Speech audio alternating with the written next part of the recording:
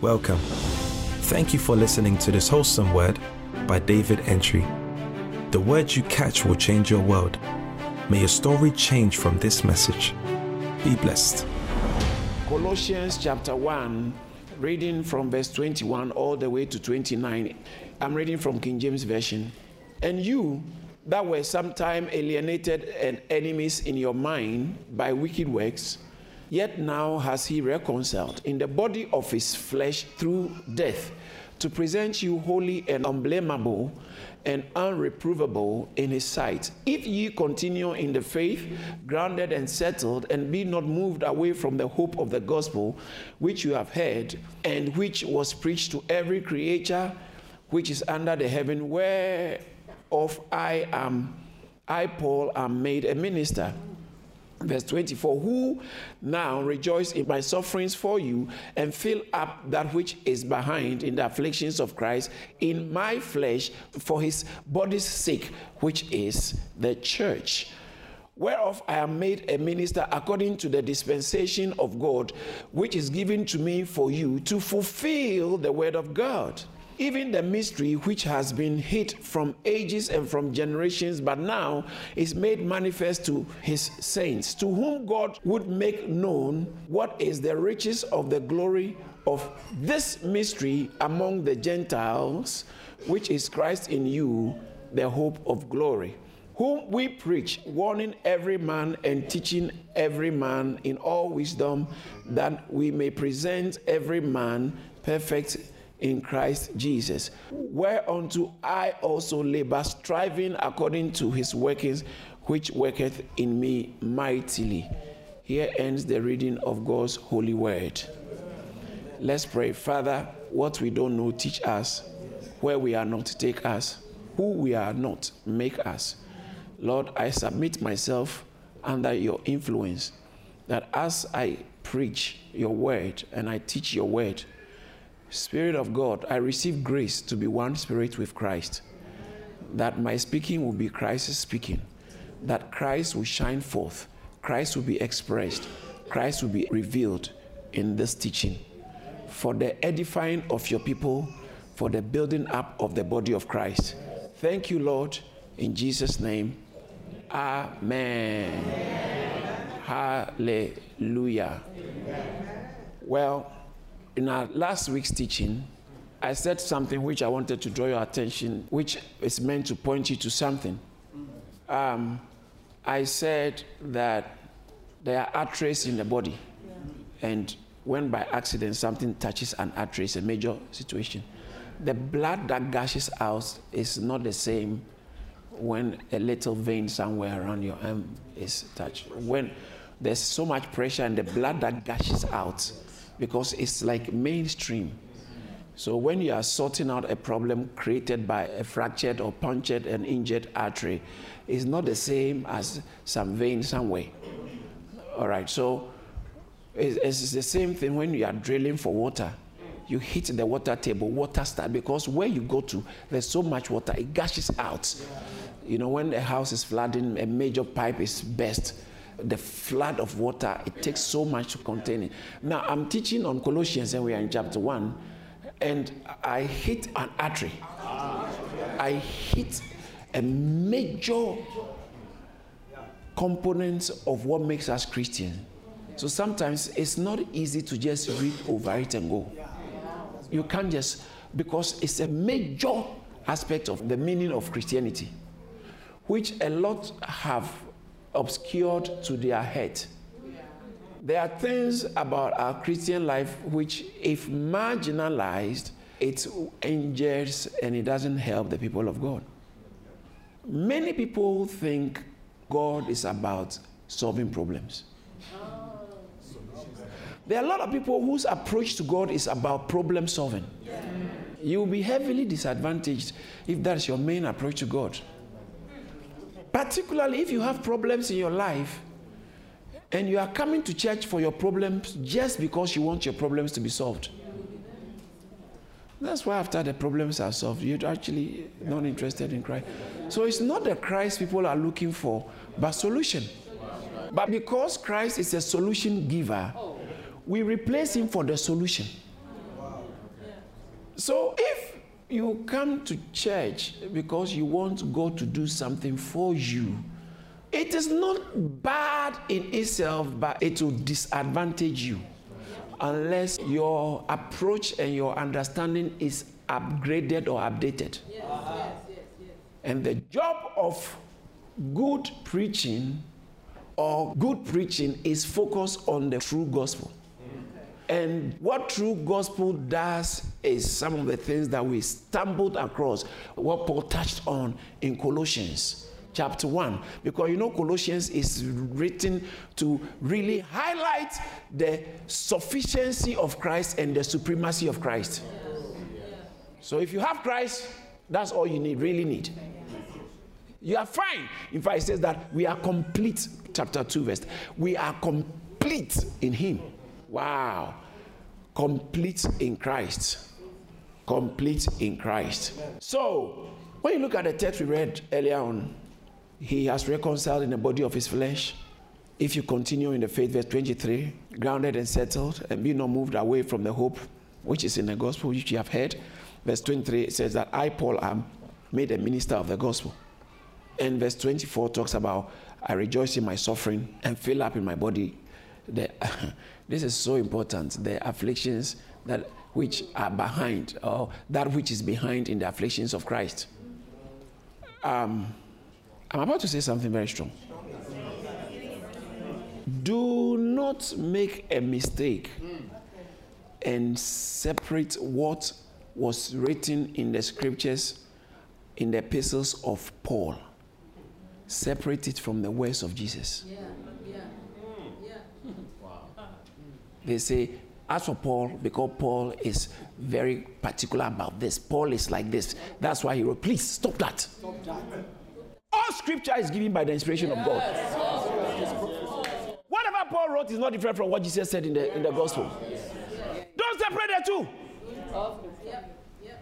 Whatever Jesus said in the gospel, though it's red letter, Jesus never wrote anything apart from writing on the floor when they brought the woman for him to accuse him. That same, so they quoted the law. The same finger that wrote the law was writing on the ground and was wiped away.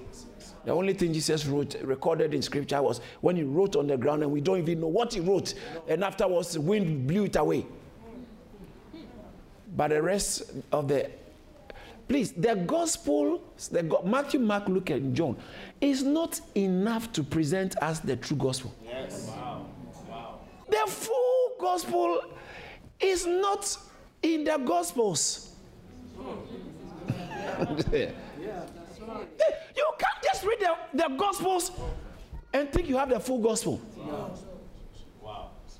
Paul said, I have been given this commission, Colossians chapter 1, verse 25, to fulfill the word of, to finish it up. Wow. So why do you marginalize what Paul is saying? And slap his personality on it and separate it or downgrade it. Total scriptura. Yes. All of scripture, total scriptura. Analogia scriptura. Scripture speaks with one voice. Let me add this because I'm going to say it anyway, so let me say it ahead of time. When you hear someone saying that, there are things in the Old Testament that they don't agree with. Or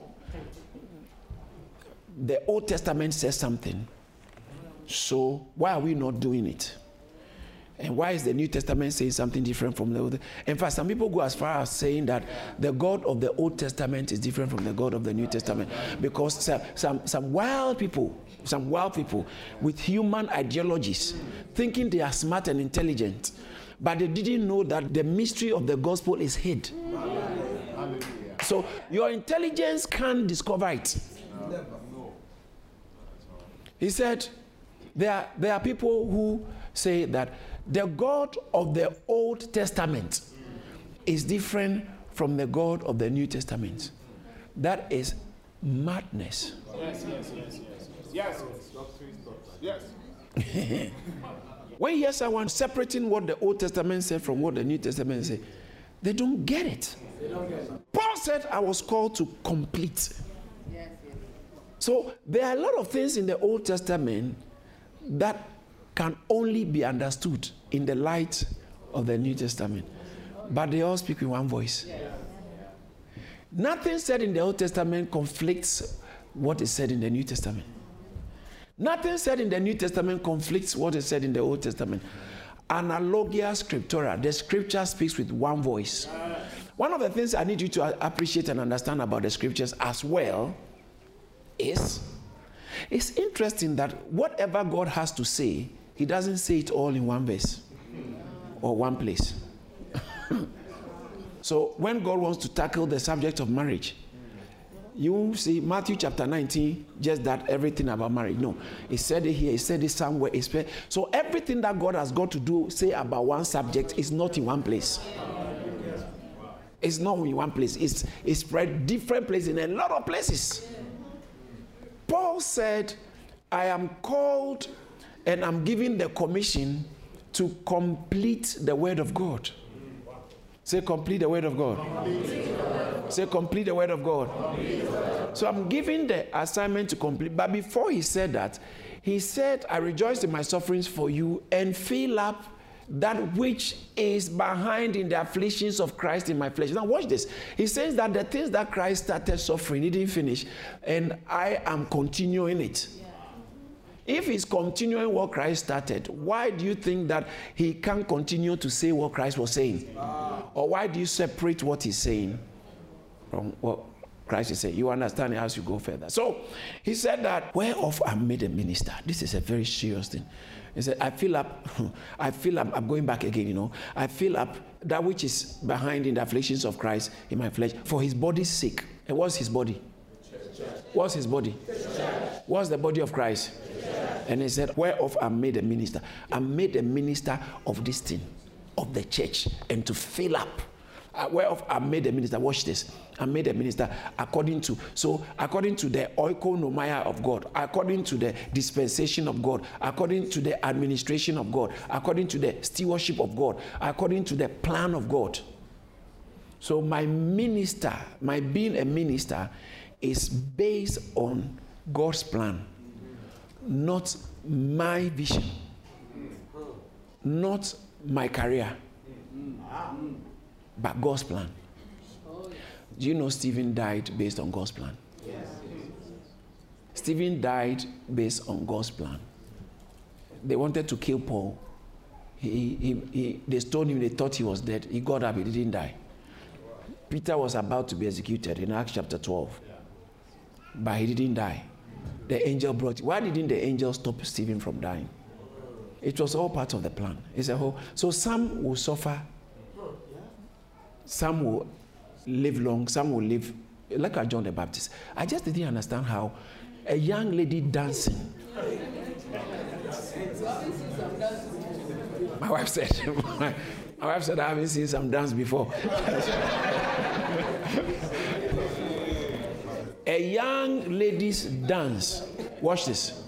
A young lady's dance can cost the life of a prophet by accident. Because the king, if the king knew she was going to go for the prophet, he wouldn't have made that promise. He didn't mean it in that way. In fact, had he not, if it was in private, if he had made that promise in private, he wouldn't have fulfilled it. So it's like the king regretted for saying what he didn't think about. He was so impressed and so moved by this girl's dance. I know some of you don't understand that one because you've been watching dance online, but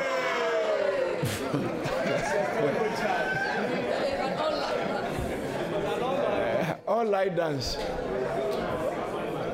He was so moved. The problem is that how can a whole prophet, Jesus said greater, the greatest of all, John the Baptist, how can he die under such circumstances? The early part of Jesus' ministry, this guy died. I mean, by such a great prophet. Is he an accident? Is he on purpose? Why? It's part of the plan. The songwriter said, in life, in death, I'm confident and covered by the power of your great love. In life, in death, Paul says in Philippians 1:21, for me to live is Christ, to die is a breakthrough. To die is a breakthrough. So what I'm trying to say is that God's plan covers a whole lot of different things. God's plan. And Paul said, I've been made a minister according to the oikonomia of God, the dispensation of God. I am a steward, and the stewardship has been entrusted to me. This stewardship is God's plan, has been entrusted to me. And so I have to live to fulfill that plan. No wonder I said, I've finished my course. I've kept the faith. And I've fought a good fight. Therefore, there's laid up for me a crown. Wow, hallelujah, hallelujah. Oh, that the modern day church will have this as their motivation. This as our motivation.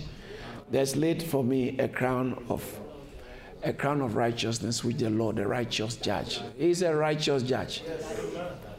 So, Paul says that I made a minister according to the dispensation of God, which was given to me for you to fulfill the word of God. Now watch this very carefully. I made a minister based on God's dispensation, based on God's administration, based on God's plan to fulfill the word of God. That word fulfill actually means to bring to completion. So without Paul, I'm going somewhere now. Without the ministry of Paul, a lot of the revelation of God will be left uncompleted in the hearts and minds of the people of God. If you haven't read Paul, permit me to say Paul as though it is him. It's what God did through Paul.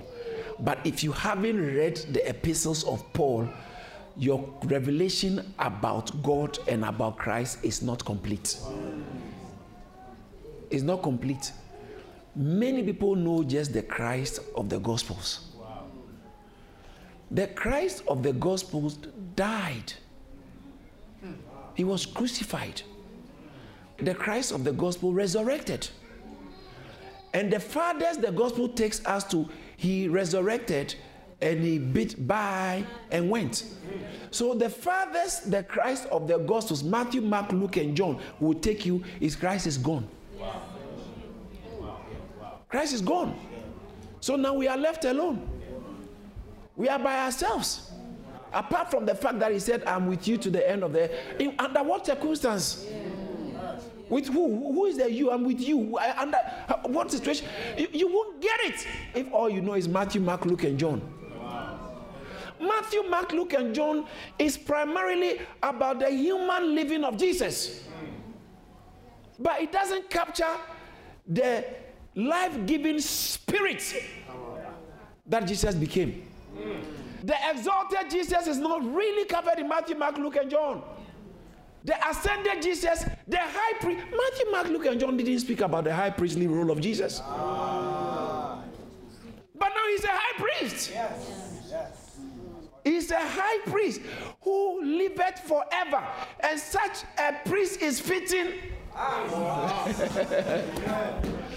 Let us therefore come boldly, seeing that we have such a high priest who has passed through the heavens.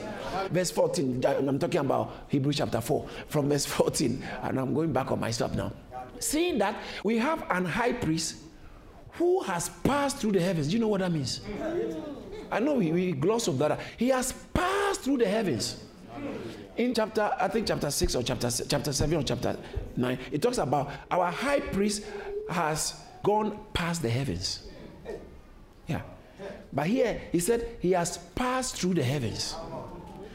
Since we have a high priest who has passed through the heavens, has passed through the heavens, Jesus, the Son of God. So you don't get it wrong. We are talking about Jesus, the Son of God, not the Jesus in the Quran. Listen, I'm telling you point blank, the Jesus in the Quran is different from this Jesus. Please, let me let you know. I know you are genuine in your submission. I know Anabi Isa is mentioned in the Quran, but it is different from this Jesus who has passed through the heavens. The Son of God is different from this. That is why you can't present him as the Son of God, because actually the one you are talking about is not the Son of God. Excuse me. Bring out your Jesus. Let's compare notes. Is he a high priest? You ask me what's a high priest. So you see, you don't even know what you're talking about. Before you start opening your mouth, making Acts Psalm 131 verse 1. Matters that are higher than you. He said, I did not exercise myself in great matters, things that are too high for me. Things that are above your common sense. You are making big statements about it, but this is above you, boy. The gospel is above the normal comprehension of the normal church person, let alone the normal street person. The gospel, that's why we have to specialize pastors. The job of pastors is to specialize in preaching the gospel. The full gospel, because the gospel is hidden. 2 Corinthians chapter 4 verse 3 said, if our gospel is hid, so the gospel is actually hid from some people. Then they begin to say, you know, all this church, I know what the church is about. I've read the Quran, I've read the Bible, I've read the Hindu books. The gospel is hid. No wonder you are talking the way you are talking with confidence, but you don't know you are actually advertising your ignorance. The gospel is hid. So, Paul in Colossians is talking about how I've been made a minister to complete the word of God. And then he's beginning to expound on the word of God.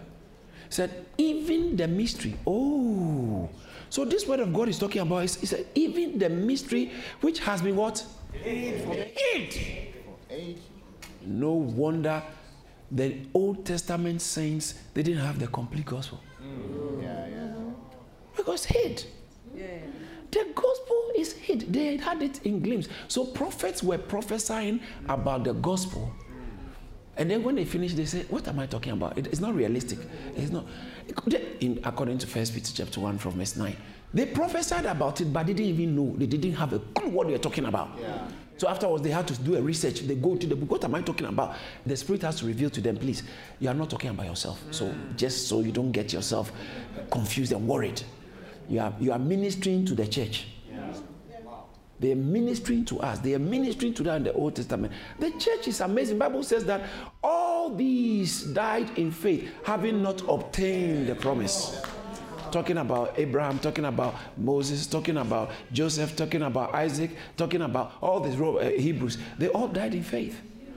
And then the verse 40, Hebrews chapter 11 verse 40, it says that God having provided something better for us, that they without us should not be made perfect. You see that word perfect? Say perfect. Perfect. Say perfect. Perfect. People who are dead, all these great guys, they are not perfect without us. The perfect there means complete.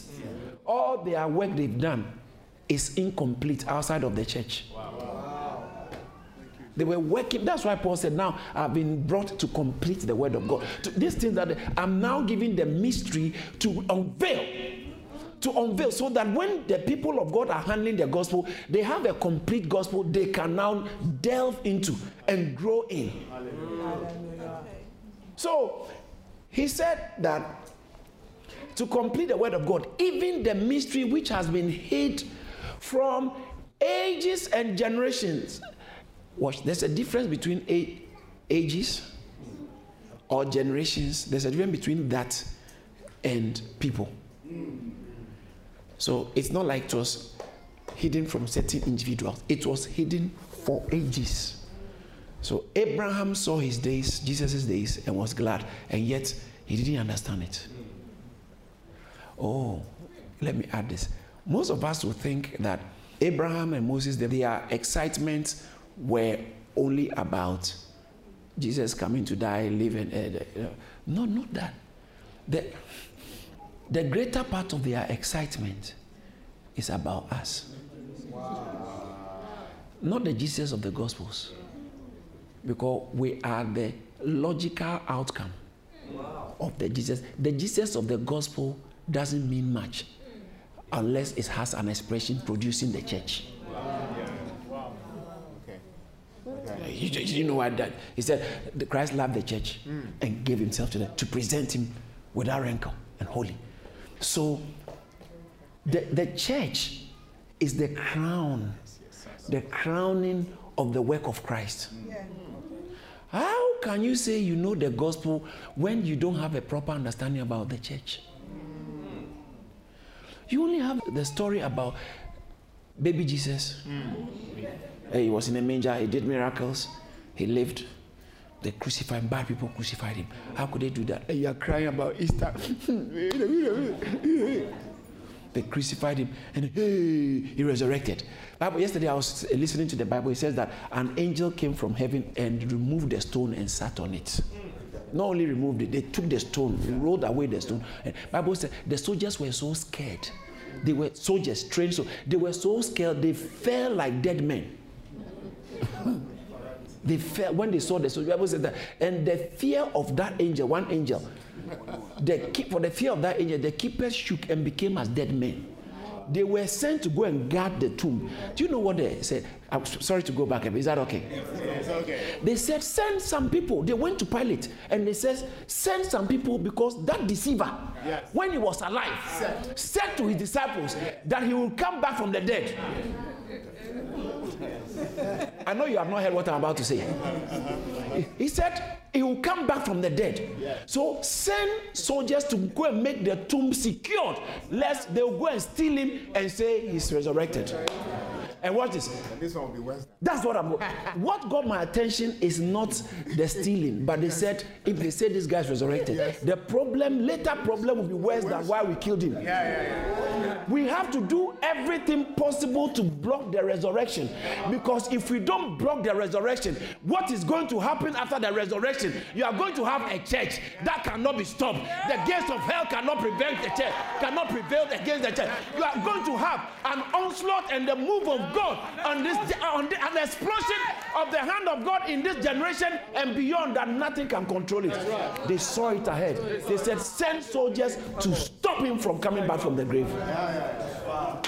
Therefore, command that the tomb be made secure until the third. Be made secure until the third day, lest his disciple come by night and steal him away and say to the people, he has risen from the dead. So the last deception will be worse. Think about it. Think about it. The last deception will be worse. What's the last deception? That they will say Jesus has resurrected. Those who killed him said that's a deception because he didn't resurrect. They are afraid that if Jesus really gets to resurrect. Now, there are two things. First of all, even if he doesn't resurrect and people are made to have the impression that he resurrected, it is going to be a bigger impact than the one. Now, how much more if he actually resurrected? So Bible says in Acts chapter 10, verse 40, 41, 42, 43, just before the Holy Ghost interrupted the preaching of Peter, it says that him God raised on the third day and showed him. That's the problem. They were trying to stop this thing. They were trying to stop this thing. God said, you can't stop me. I'm going to raise him and show him openly. Hallelujah. God, is that not what they said? Let's stop it. Put it on the screen. It says that let's stop it. Send, therefore command that the tomb be made secure until the third day. The disciples steal him and say, because he said he will resurrect. They said, at least, let's do it till the third day, not permanently. Only for 3 days. Because he's meant to come back on the third day. So after the fourth day, let the soldiers can go. There's something they were afraid of. Wow. He said, ought not the Christ to have suffered this thing and be killed, and on the third day rise again from the dead? It wasn't the religious leaders talking, it was Satan who was talking behind them. The Satan Satan, who was talking behind them, he said the Christ will be crucified. And when Peter said, you are the Son of God, Matthew chapter 16, and he began to tell them how he must go to Jerusalem and be crucified. And on the third day, Jesus began to show how his disciples, how he must go to Jerusalem and so many things, and the other be killed and be raised on the third. Say on the third day. On the third day. Peter didn't hear the third day. He didn't hear the third day. Come on. He didn't hear. All he heard was crucified, killed. All he heard was crucified. So he tried to stop him from going to be crucified. He took him aside, started to rebuke him. See Satan. Satan is coming again. Satan is coming to Jesus' closest ally. He's coming again. He's coming again. He's coming again to abort and block the oikos. Did you see what I'm preaching? Yeah, he was trying to. Satan has always desired to block the agenda, the plan, and look what this. The plan of God is an eternal plan. That's right. Before the foundation of the earth, he has started this. He planned it and set it in motion until the climax of time. Nothing can interfere with this. Now, Jesus is the pivot, the center of the execution of the plan. So the coming of Christ is what changes the game. It's the coming of Christ. It's now, it brings it into reality. What God has planned for generations past. So Satan feared that. So if he could speak through Peter, why can't he speak through Pharisees? Yeah. Oh, yes. Yeah. They said, command that the tomb be made secured. Yeah. Let's, on the third day, for 3 days, just secure for 3 days. Because on the third day, they will go and steal him. Yeah. And then they will say, tell the people and deceive the people and let the people know that he's risen. But God too said, Bible says that whom God raised from the dead. Acts chapter 10. Who God raised from the dead. Verse 40 again. Acts 10:40. God raised him up on the third day. Say the third day. The third day. Everybody was fighting towards the third day. And when God was about to raise him, an angel came from heaven, just one. His presence, there was an earthquake first.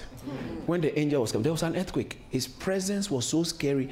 The guards who were supposed to ensure that Jesus doesn't come out, why you bothered someone who has made sure that you won't get your promotion? Don't worry.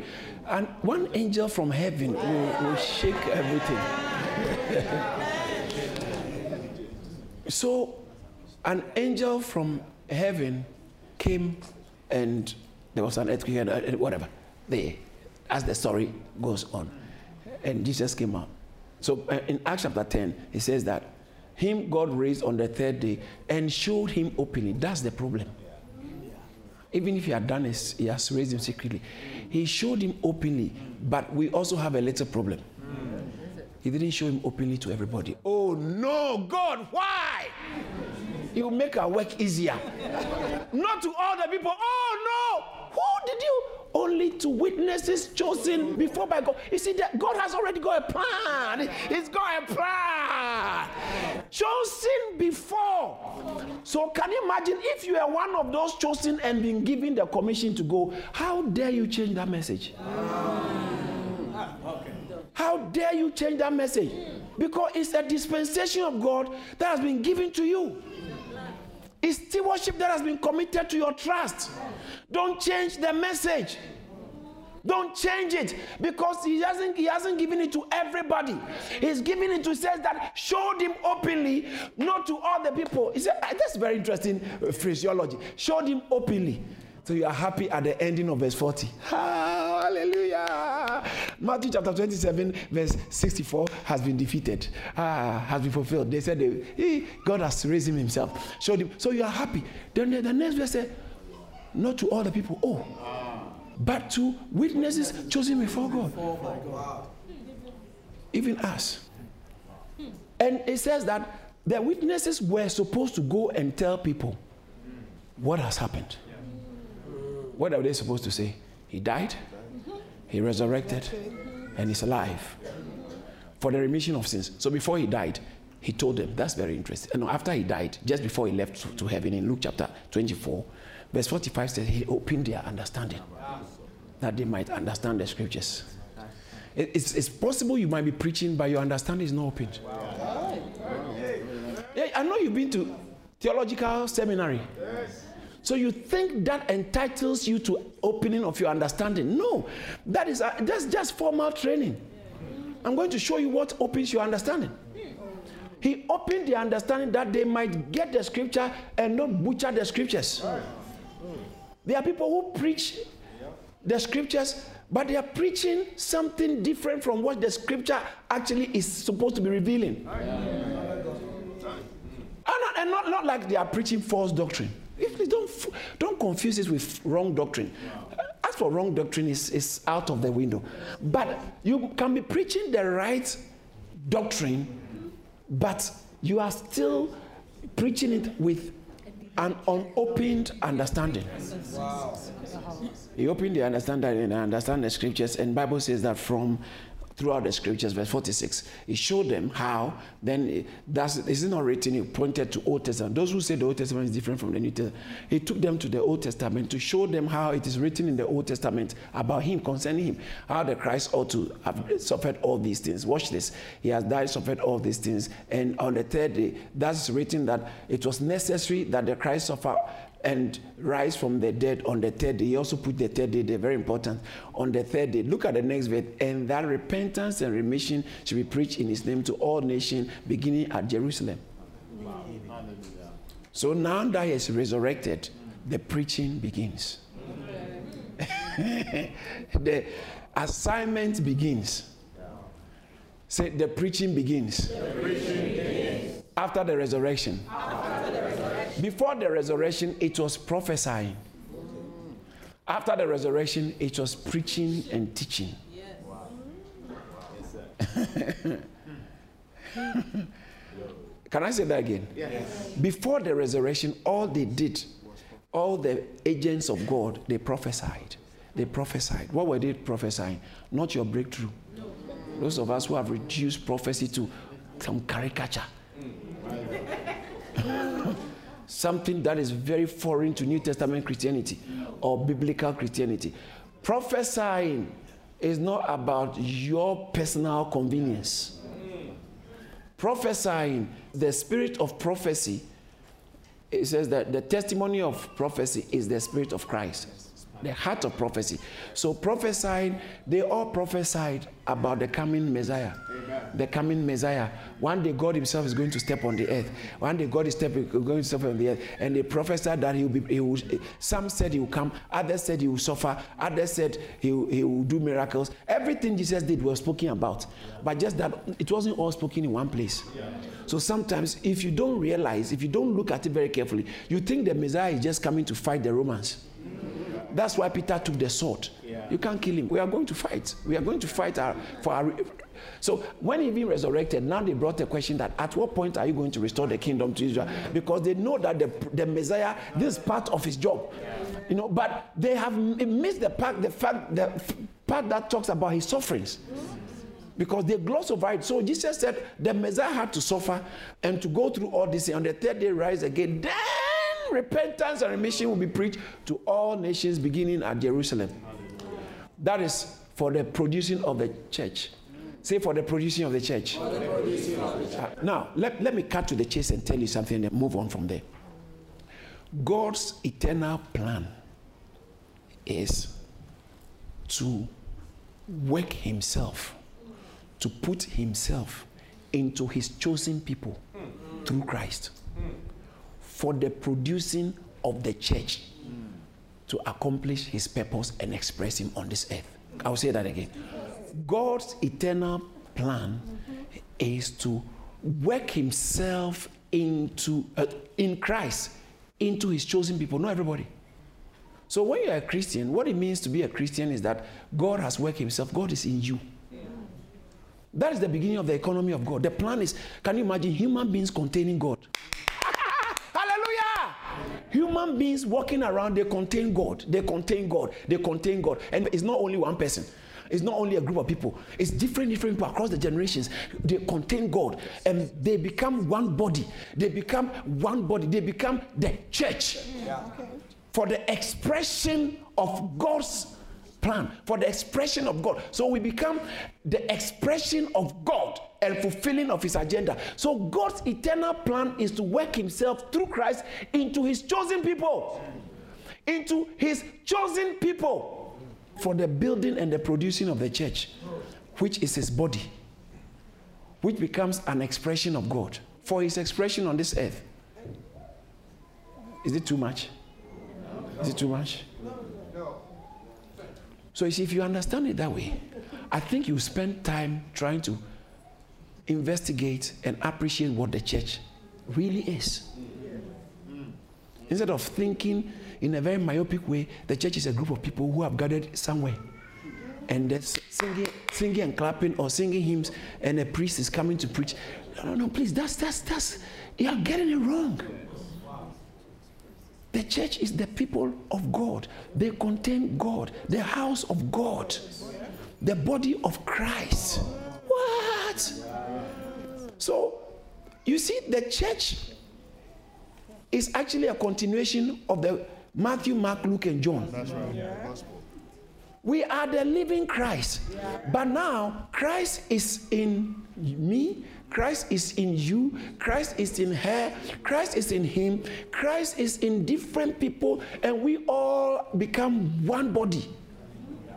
Hallelujah. Somebody shout hallelujah. Hallelujah. That's why I like what the choir sang, the gospel, the simple gospel. Yes. Amen. It does not change. All right, now let's go back to the text, and then I can work something through, and then we can. And is somebody learning something? Oh, I have a short time to go. Now watch this. So, whereof I made a minister according to the dispensation of God, which is given to me to fulfill the word of God, even the mystery which has been hid from ages and generations, but now is made manifest to the saints. See, it was hid, but now it's made manifest. The mystery. That is what he said. Watch this. Look at verse 25 again. I just want you to follow this very carefully. Wherefore I made a minister according to the dispensation of God, which is given to me for you to fulfill the word of God. And then it says that, what's the word of God I'm talking about? Even the mystery which has been hid. So this whole thing that Paul is beginning to bring to light to the church, called the gospel, is a mystery that has been hid. It's been hid from the ages and generation, but now is made manifest. So what was hid is now being revealed. That's where you should look at it from. Now, this thing that has been hid, which is a mystery, let's look at it. What is the mystery? Now watch this. Look at the next verse. To whom to whom is referring to the saints, because we read it the other time. When you read it from different translations, it tells you God is very happy to reveal it to the saints, his special people. All right. So to whom God would make known. I think let's read which version now. All right. Let's go to the New American Standard Version. It might be. To whom God willed to make known what is the riches of the glory of this mystery. God willed to who? To the church. Why are you saying the church? Because when you look at the previous verse, I think let's try the NIV. It might be a little bit straightforward from verse 26. The mystery that has been kept hidden from ages and generations, but now disclosed to, did you see that? To the lost people. Watch this. Go to the next verse. Yeah. To them, who are them? The lost people. God has chosen to make known among the Gentiles the glorious riches of this mystery. So God has chosen to make known the glorious riches of this mystery. So then those of us in church, those of us who are in church and who are in Christ, who are the people of God, God has chosen to now begin to make known. This mystery that has been hidden in ages is exclusive privilege of the church. Hallelujah. If you are outside of the church, you can't know it. Yeah. You can't know it if you are outside the church. Yes. Because the one who is choosing to make known to us is God.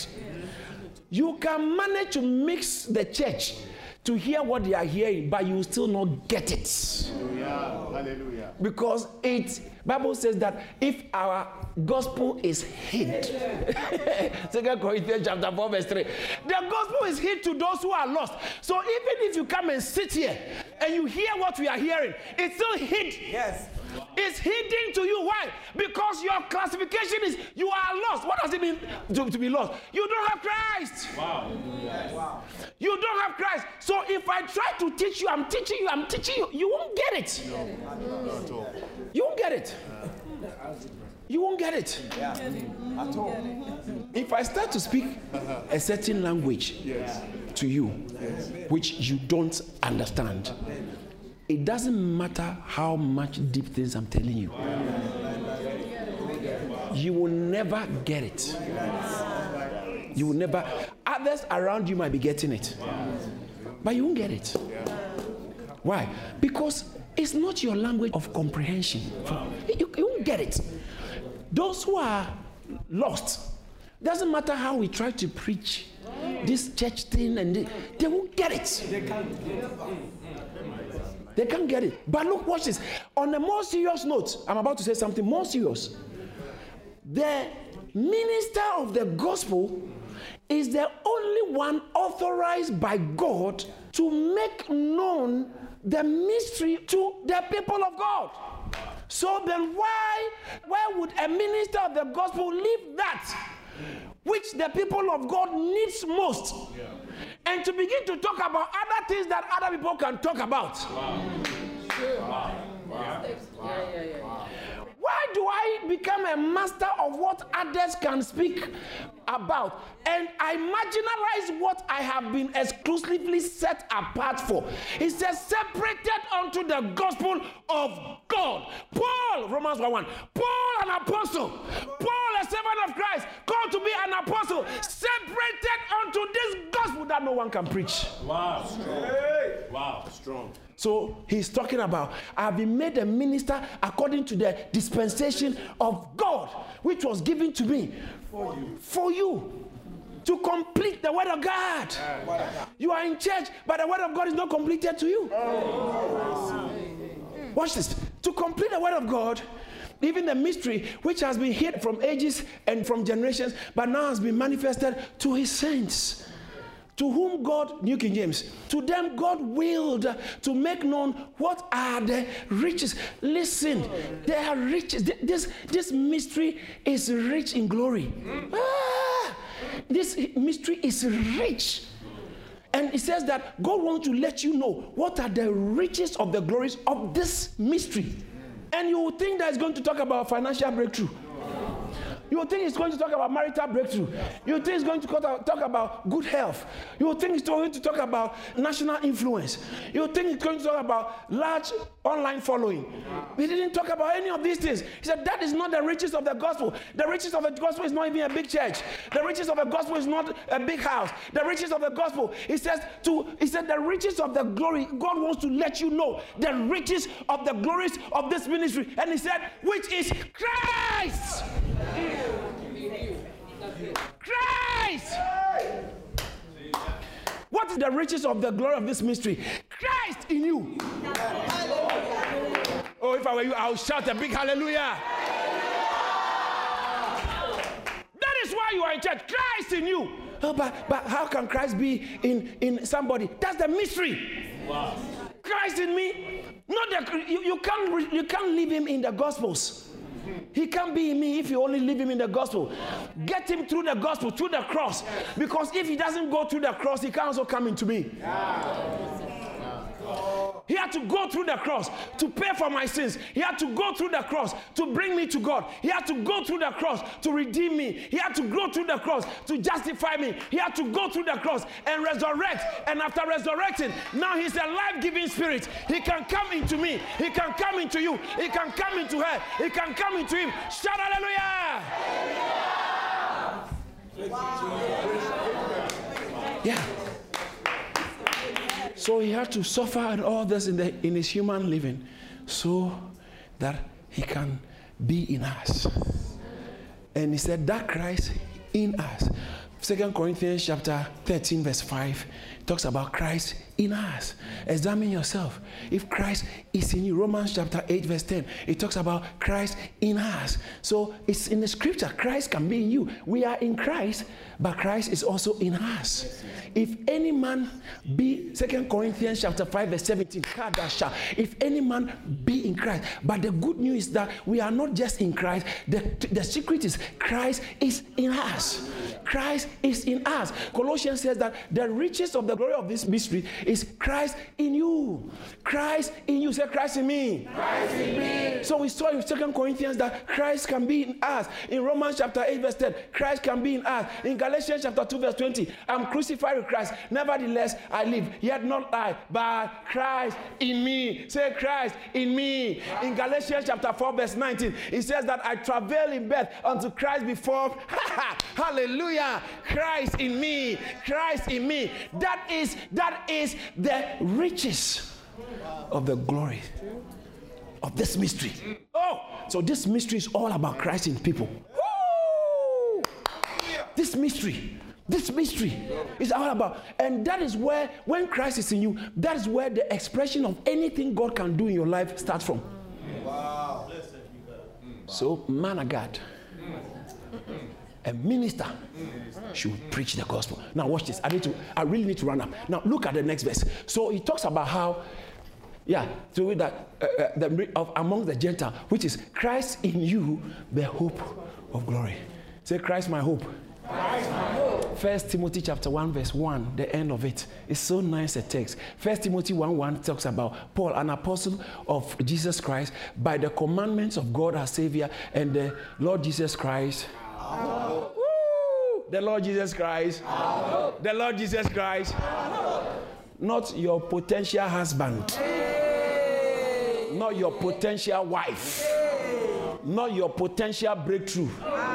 Some of us are here listening, and you are so desperate for a man that you are happy to sacrifice Christ so you can have a man.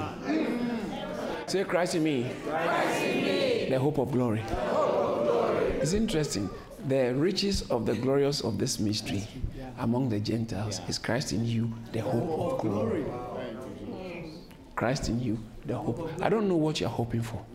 If it's meant to be glorious, Christ in me, the hope of glory. Christ in me, the hope. Now, let me finish this. Look at verse 28. It's now getting a bit more intense for me, please. Verse 28 is much more intense. I know you haven't noticed it, but it's very intense. Pastor, just tell me and stop telling me what it is. Verse 28 says, him we preach. Let's all say that together. Him we preach. Say it again. Him we preach. For the last time. Him we preach. That's true preaching. Wow. How do you preach him? Warning every man and teaching every man in all wisdom that will present every man. Every man. So warning every man, teaching every man so as to present every man. So this every man people you are talking to is to present the same every man. But the only way you can present every man, this every man person you are preaching to, you are warning, the only way you can present them perfect is by preaching Christ. Him we preach. Now, that's why I said it's a bit intense. There are a lot of preaching that's not Christ. It is so strong, I don't think the short time I've left can help me to encapsulate it. It is so strong. It's not that people are bad. I can be preaching all this thing I'm preaching. I'll show you something. I can be doing all this thing I'm doing, preaching and sweating, but it's not Christ I'm preaching. I can preach about Christ. I can actually speak for Christ, but I am not preaching Christ. I'll explain it. The teaching is like this. What's this? A phone. What do you need this phone for? For communication. If this phone cannot do communication, it's useless. The main purpose of your plate is to put food on it. I can come to church and present plates preaching, Where is the food, Pastor?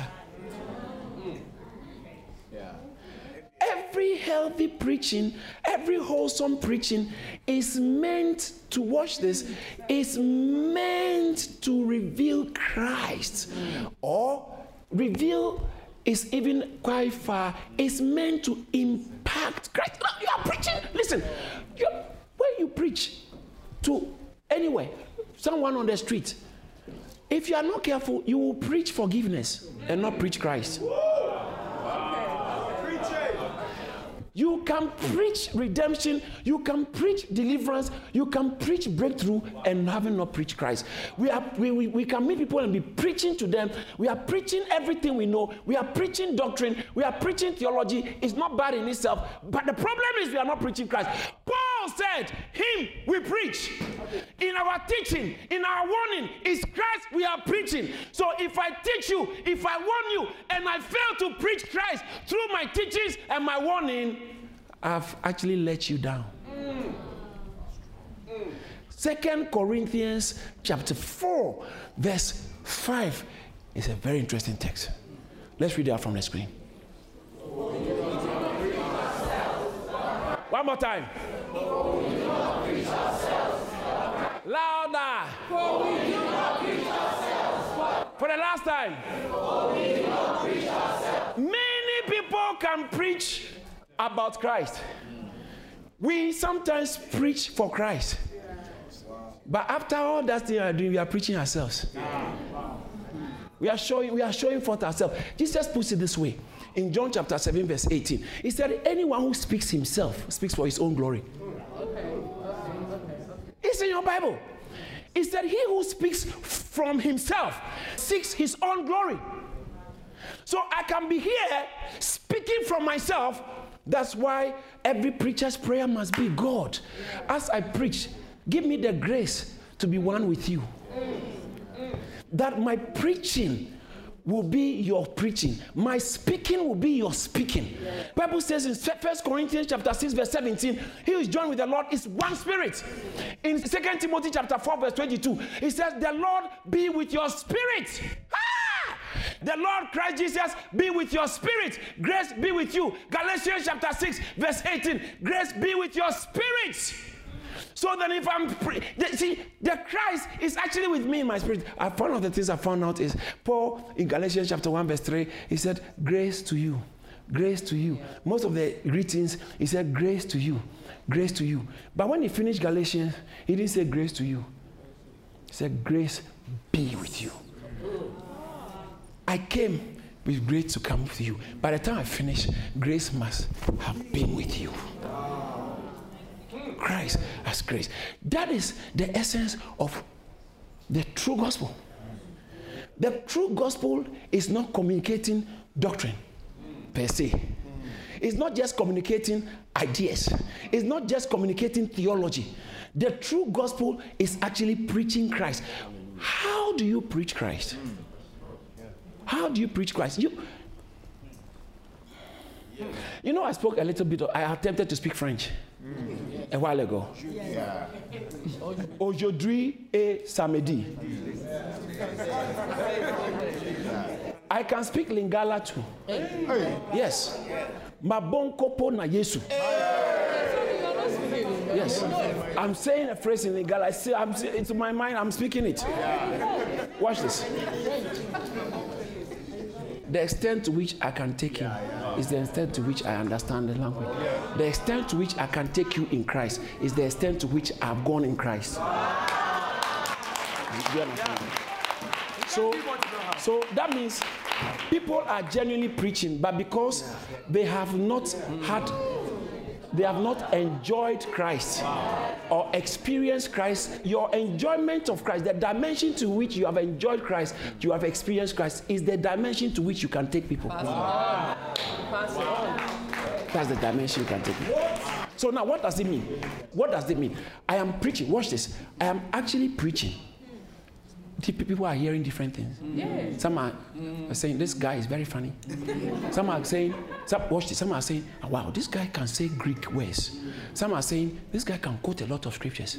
See, all those things can be me preaching myself, or speaking for myself. even though I might be preaching and saying pure gospel, pure gospel, pure gospel, I can say all those things, but I'm actually not, Christ is not being expressed into people. What happens is that when Christ is being expressed, it's not so much about the language, but your spirit receives an impact. Something happens to your spirit with regards to Christ. Sometimes you can't even articulate it. But as the pastor is preaching, he said, did our hearts not burn whilst he spoke to us? That is my job, is to go deeper in Christ. Not just because I'm studying, but my work with Christ. I'm becoming so one with Christ. And you can keep going deeper. And the more I become one, that is why people like Charles Spurgeon, John Wesley, and Charles Wesley, some of these great men of old, when they spoke, we can repeat what they said, but we can't make the impact they made. Yes, not the same effect. The effect is not the same. I can go and listen to an anointed man's message and repeat it and even say it better than him, like singers. You can listen to somebody's music and repeat it and sing it better, but the impact will not be the same. It's not guaranteed. Because when it comes to true ministry, is Christ impacting? Definition of true ministry is impacting of Christ. Impacting, so that as I am speaking, Christ is being expressed. Christ, that is the true gospel. And when Christ is being expressed, he can only be expressed within the confines of a certain type of message. Two things that help for Christ to be expressed. The message you are preaching, he said, we preach Christ. 1 Corinthians chapter 1, verse 22 is even nice. 1 Corinthians chapter 1, verse 20. Guys, can I take you a little further and as I end? Are you ready for this? This is very interesting. This is very interesting. Watch this. 1 Corinthians chapter 1, verse 22. It says that for Jews request a sign, Greeks seek after wisdom. So now, if you are a Jew and I'm coming to you, he has already told us what a Jew wants. I have to be seeker sensitive then. Because this is what you want. I have to come to you with what you want. And maybe I can package what I want to tell you within what you want. But so it says that for the Jews request a sign. The Greeks seek after wisdom. There's a big but. Look at the next verse. Unfortunately, we preach Christ. This Christ we preach him crucified. To the Jews, they were okay until they heard you preach. Now you made them stumble. What you are preaching is offensive. Say to the Jews, it's a stumbling block. To the Greeks, so a stupid man. Look at what you're talking about. Isaiah chapter 8, verse 14. 1 Peter chapter 2, verse 8. Romans chapter 9, verse 32 and 33. Luke chapter 2, verse 34. Look at Isaiah. Can I show you this and as I try and close?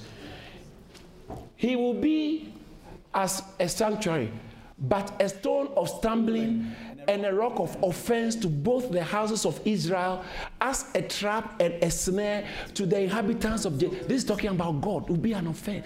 The message is offense, is stumbling block for people. Well, I like the First Peter bit. First Peter bit very. When I saw, I said, "Oh, whoa!" It says that First Peter. It said a stone of stumbling and a rock of offense. This is Jesus. Okay, but what shows that is Jesus? Look at the verse before. Therefore, to you who believe, he is precious. Talking about Jesus. He is, give us Nikki. Okay, Nikki. That's why the he is capital.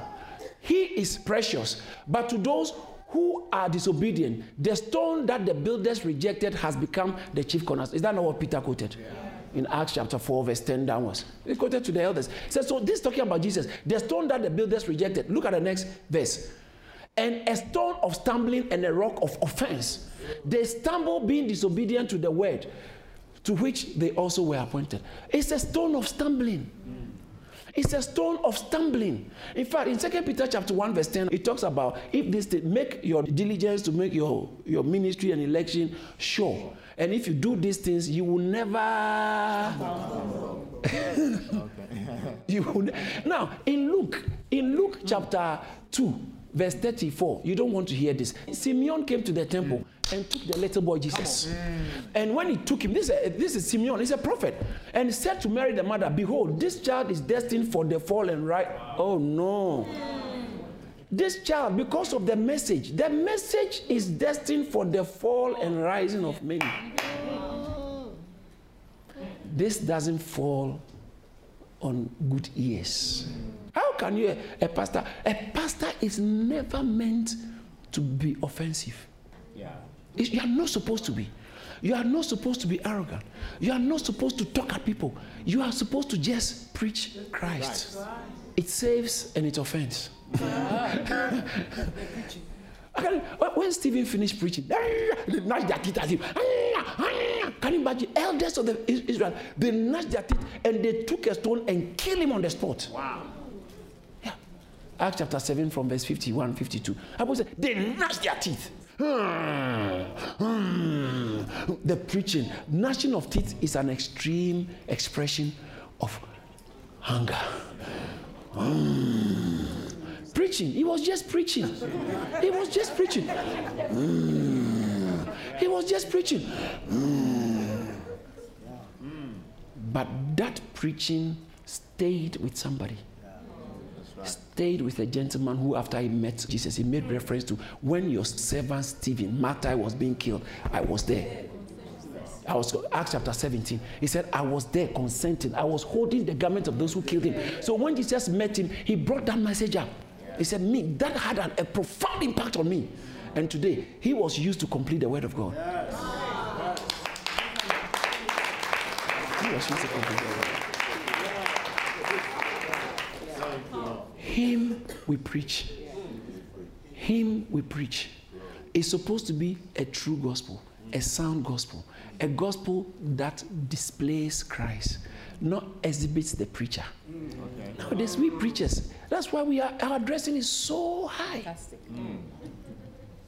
We put so much on ourselves. God should save us, God will help us. We put so much. Pastor, I think some of us need to tone down a little bit. Wow. You are preaching. I think we should. The Jeffrey brothers, I think it's the Jeffrey brothers, revivalists, great revivalists. I think the Jeffrey brothers. It got to a time they put black bean bag on their head because they don't want people to see them. It's not about me. It's not about me. It's not about me. Just hear my preaching. Just hear my preaching. It's not about me. It's not about me. I'm not saying a preacher is not supposed to look okay.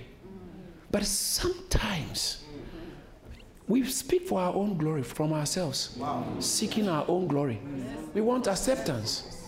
We want large following. We want people to believe us. Yeah.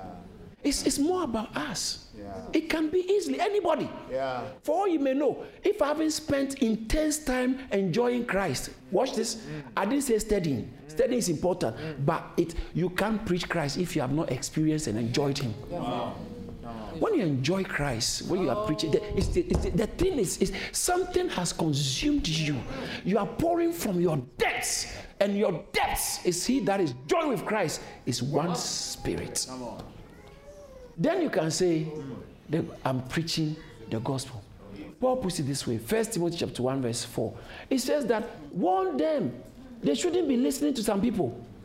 Not to give heed to fables and endless genealogies, all kinds of things. This led to this and this happened to this. It's rather, it's that these kind of things which it causes disputes rather than godly edification in faith. Now, this is why I like New American Standard Version or English Standard Version. You see, King James does administration, yes. You see, rather than furthering this is economia, economy of God. Our preaching is meant to push the economy of God. Is to push that. By the time you finish listening to an anointed preacher, that's what an anointed preacher is, not the one who makes you have good bomb. An anointed preacher is the one who, when he finishes preaching, you feel Christ has imparted. There's Christ has been imparted into you. It says that rather than the administration of God, which is by faith, Then it goes on in the verse 9 talking about, for the law is meant for the, should we read it? I don't think you want to know what is there. For the law, realizing the fact that the law is made for the unrighteous person, for those who are lawless, religious, for the ungodly, for sinners, for unholy and profane, for those who kill their, hey, this one is there. Who kill their fathers and mothers, for murderers. Let's go on. For fornicators. Someone say, For sodomites. Who are sodomites? Go and look for it. For kidnappers, for liars. So this one, everyone is included. Don't separate yourself. Say, as for me, I'm a liar. So why are they preaching against me? No, it's not only you. He said other people too. So for liars, for perjurers, and watch this. This is why I brought you here. And if there's any other thing that is contrary to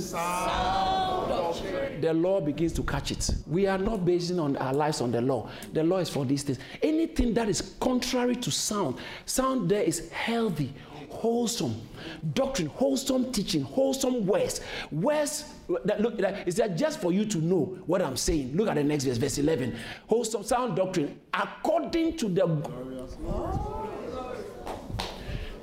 word is according to the watch this. It's in line with the glorious, Bible calls it the glorious gospel. Did you remember? If our gospel is hid to those who are. It's about the gospel. We are preaching the gospel in church.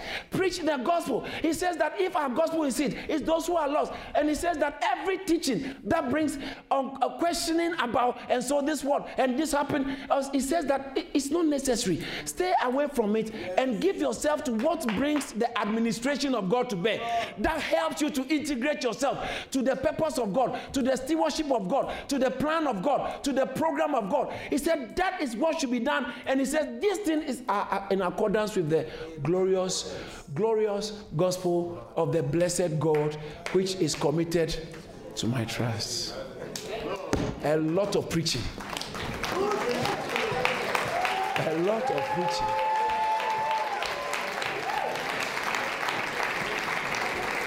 But Pastor, all you said, I didn't understand anything. For God so loved the world that he gave his only begotten Son, that whosoever believes in him should not perish but have everlasting life. What I'm trying to say is that God wants to impart his life into you.